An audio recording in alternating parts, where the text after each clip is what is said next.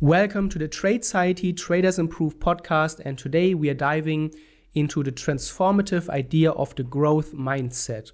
Have you ever told yourself, I am just not good at math, or art isn't my thing? This is a very common refrain, but let's challenge that notion today. So consider this: when you believe you're inherently bad at something, it shapes your actions and it creates your reality. If you think you're bad at math, you might not study hard enough or pay attention in class, which then leads to poor grades, and this reinforces your beliefs about yourself and your skills. And this is then becoming a self-fulfilling prophecy, which is rooted in a fixed mindset, which is the opposite of the growth mindset, and it implies that your abilities are static. But is that really the end of the story? Absolutely not. The growth mindset, a concept which was developed by the psychologist Carol Dweck, suggests that abilities and skills can be developed through dedication and hard work. It's really about believing in the potential for change and improvement.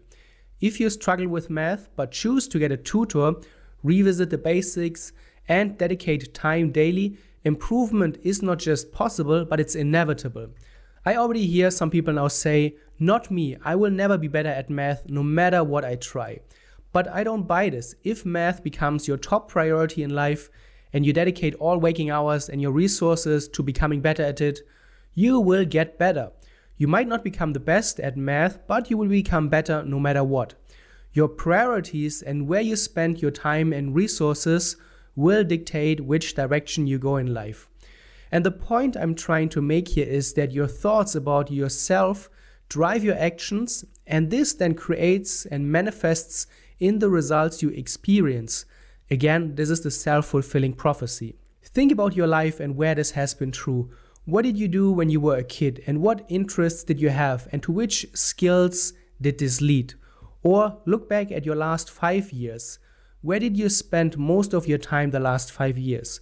People often say that something is important to them and it's a top priority in their life, but looking at your actual time spent will tell you way more.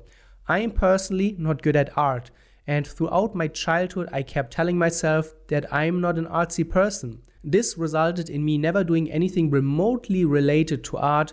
I skipped art classes in school, and when I had a bad grade, I told myself that I was right about it all along. Later, I realized this fixed mindset from my childhood still persisted into my adult life. But I also realized that this is only true because it was never a top priority, and I never devoted serious time to art. I also know that if I would devote all of my resources to it, I can become better at it. Ever since I was 16, I've devoted a lot of time of learning and reading about the stock market and businesses. I also spent thousands of hours learning about website building, SEO, marketing. I started with zero knowledge in each field, and over the years have gained so much knowledge. I didn't have a natural talent for any of it. I just always tried to learn something new and work on my skills. And each time I learned something new and I saw an improvement, I kept telling myself, this is right for me, I'm good at this. And this then creates the self-fulfilling prophecy that I'm living today. So consider this: every expert in any field was once a beginner. They didn't wake up one day magically skilled in their craft or were born that way. Nope, they worked at it persistently and consistently. Take a famous artist, for example. Their early works were far from masterpieces, but they practiced, learned from their mistakes, and gradually improved. This is the essence of the growth mindset, the belief that abilities and skills can be developed through dedication and hard work. And if you hear yourself thinking now, but Beethoven was a musical genius right from the start, and LeBron James is 6'9" and he is a natural basketball player. Let me challenge this a little bit. And although you are right to some degree, does this mean that no matter how much you train, you cannot become a better piano player? Of course this is not true. Piano playing might not be a priority in your life, it never has been, but if it becomes your top priority, I'm sure you can become a better piano player. Many millions of people have done that and have gone down that path. And how many tall people are there in the world who are not top basketball players? LeBron was probably encouraged from a very young age to pursue an athletic path, which then led him to believe that he can become a better player, and his progress led to his self-fulfilling prophecy. And this is also why I think it's so important when you have kids or when you're an educator to watch your language and the way you communicate. You tell your kid that it's not good at something, it will take this at face value because you are their idol and their most important influence.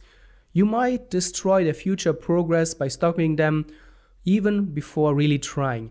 Instead, encouragement, instilling an interest in learning, fostering determination, and progress will most likely have the complete opposite effect. Now, why is this growth mindset so important? For starters, it fosters a love for learning and resilience that is essential for growth and progress. Unlike a fixed mindset, which stops progress by making you believe your abilities are static, a growth mindset thrives on challenges and sees failure not as evidence of stupidity, but as a possible springboard for growth and for stretching our existing abilities. Here's another point to consider. The brain is like a muscle. The more you use it, the stronger it gets. Neuroscientific research has shown that the brain changes and becomes more capable when we work hard to improve ourselves. Learning is a physical process of forming new connections in the brain. When you challenge yourself to learn something new, you're actually building more neural pathways, making it easier to learn other skills in the future. So what does this mean for you? It means that your abilities to learn and grow is not fixed. It is like a muscle that grows with use. If you're struggling in a subject like math or art, it doesn't mean you lack natural talent. It simply means that you haven't developed those skills yet. With effort, strategy, and help from others, you can improve. The key is to embrace challenges, persist in the face of setbacks, see effort as the path to mastery, and learn from criticism. The growth mindset is not just about academic or artistic skills, it's about your whole life and of course also your trading career. It's about believing in your potential to learn and grow, no matter where you start from. Let's make this concrete for trading. The first time you opened your charts, you probably had no idea what you were looking at. You didn't know about all the candlestick patterns, you didn't know how the different time frames worked, you didn't know how to use the concept of the reward to risk ratio, and that fundamental news could impact your trades. But you didn't think that you were not born a trader and that you couldn't become better. The fact that you are listening to this podcast proves that you are thinking that there are ways to become better as a trader. So you study, you research, hone your skills on demo trading, you analyze your trades in your trading journal and look for ways to improve. You are devoting time and resources to developing your trading skills because you know you can become better. Otherwise, you wouldn't even bother trying to improve. You currently might not be where you want to be as a professional trader, but your progress is undeniable. Just look back at how far you have come. Now it is about identifying areas of weaknesses and fostering your skills. What causes your losses? When do you trade best? Is your risk management faulty and you experience large losses? Have you journaled all of your trades to learn from your mistakes? Do you backtest enough? Do you have a clear trading plan? There are probably many areas that need improvement, and that is a good thing because it shows you that there is a lot of room for progress, and working on them will lead to better results and help you move forward in your journey and realize your self-fulfilling prophecy. The journey of improvement is continuous. There's always something new to learn, always room to grow. So next time you think, I'm not good at this, remind yourself, I am not good at this yet. This simple word yet can transform your approach to challenges and open a world of possibilities for personal growth and achievement. Your potential is really limitless, and with a growth mindset, you can unlock it.